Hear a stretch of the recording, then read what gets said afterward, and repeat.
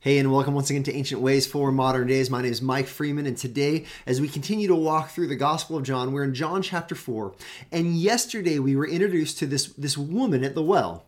Jesus is at this well, and he's waiting for his disciples to return from going to purchase food. And as he's there, a woman shows up in the middle of the day, and he asks her.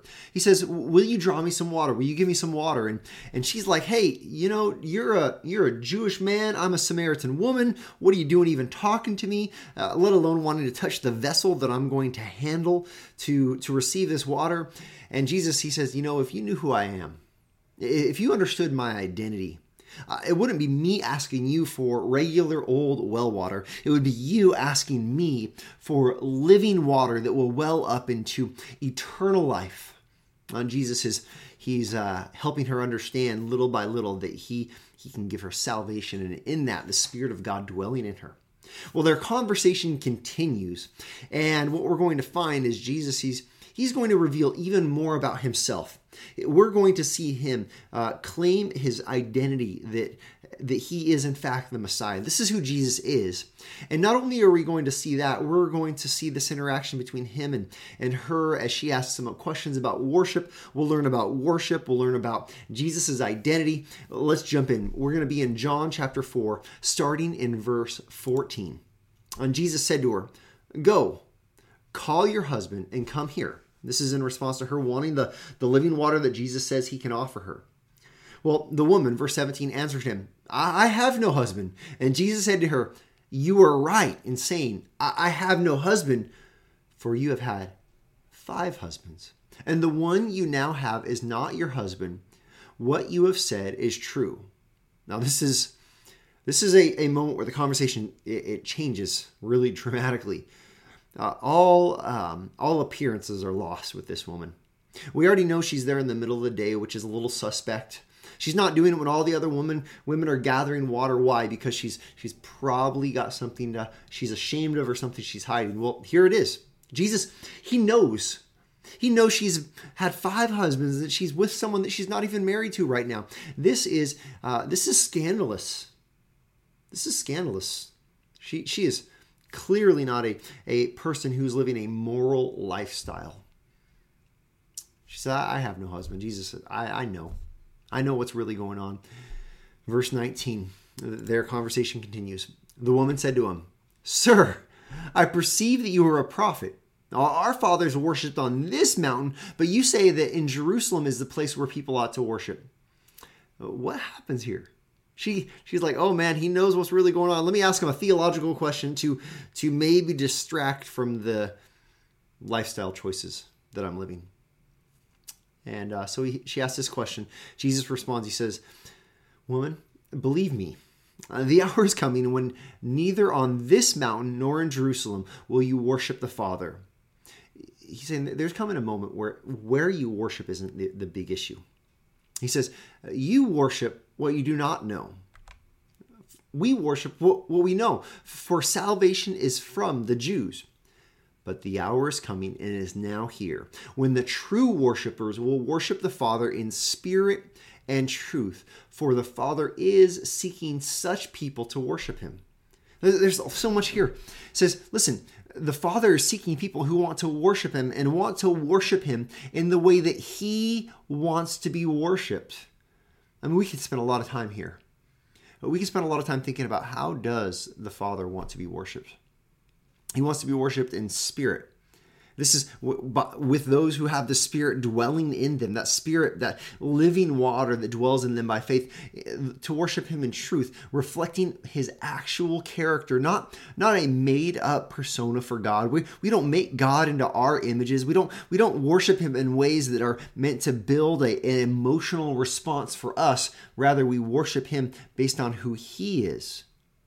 Verse 24, God is spirit, and those who worship him must worship in spirit and truth.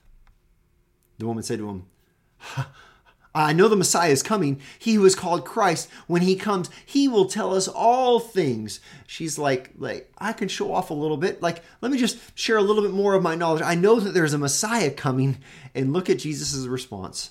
Jesus said to her, I who speak to you am he. This is another moment where the conversation just shifts completely. He calls her out gently, not mean-spirited. He says, go get your husband. She says, I don't have a husband. He says, you're right. You've had 5 and you're with someone who's not your husband. And she says, oh, I'm dealing with someone who's a prophet. You know things that supernaturally. Let me ask you a theological question. And then he doesn't even give her an answer to that she's looking for. He says, let's talk about who the Father is. The Father is spirit and truth. And he's looking for those who worship him in this. And then she says, well, you know what? When we talk about worship, let's talk about the Messiah. And Jesus says, let's just make it really clear. The one you're talking about is in front of you right now. Now, over and over again, as we've been in John for a few weeks, we have landed on the reality that John is writing so that we will believe in the identity of Jesus. And right here, you have a moment where Jesus, he owns his identity fully. He says, I am the Messiah. I am the anointed one. I am the long expected one.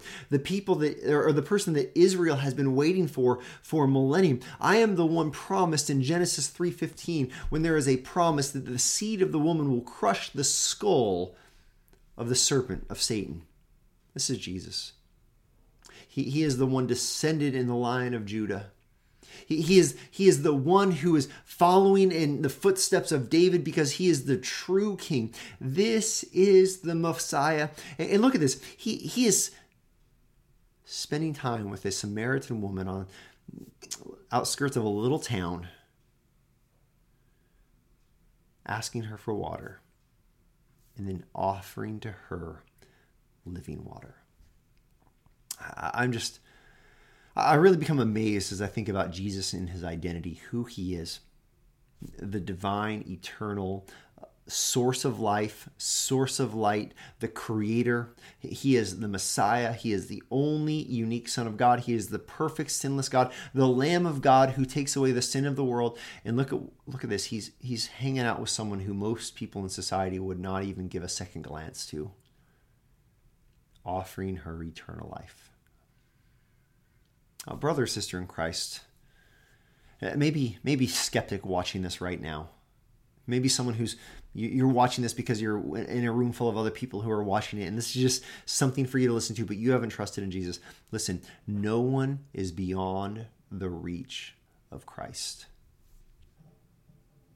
If you're willing to turn to him in faith, he will offer you this living water. He will be your Messiah. He will be your Savior. You can know the eternal Son of God. You can place your faith not in a man-made idea of who Jesus is, but in Jesus as the perfect, sinless Son of God, the one who dies and is resurrected so that you can have eternal life. Can we just marvel at Jesus? Can we just thank him?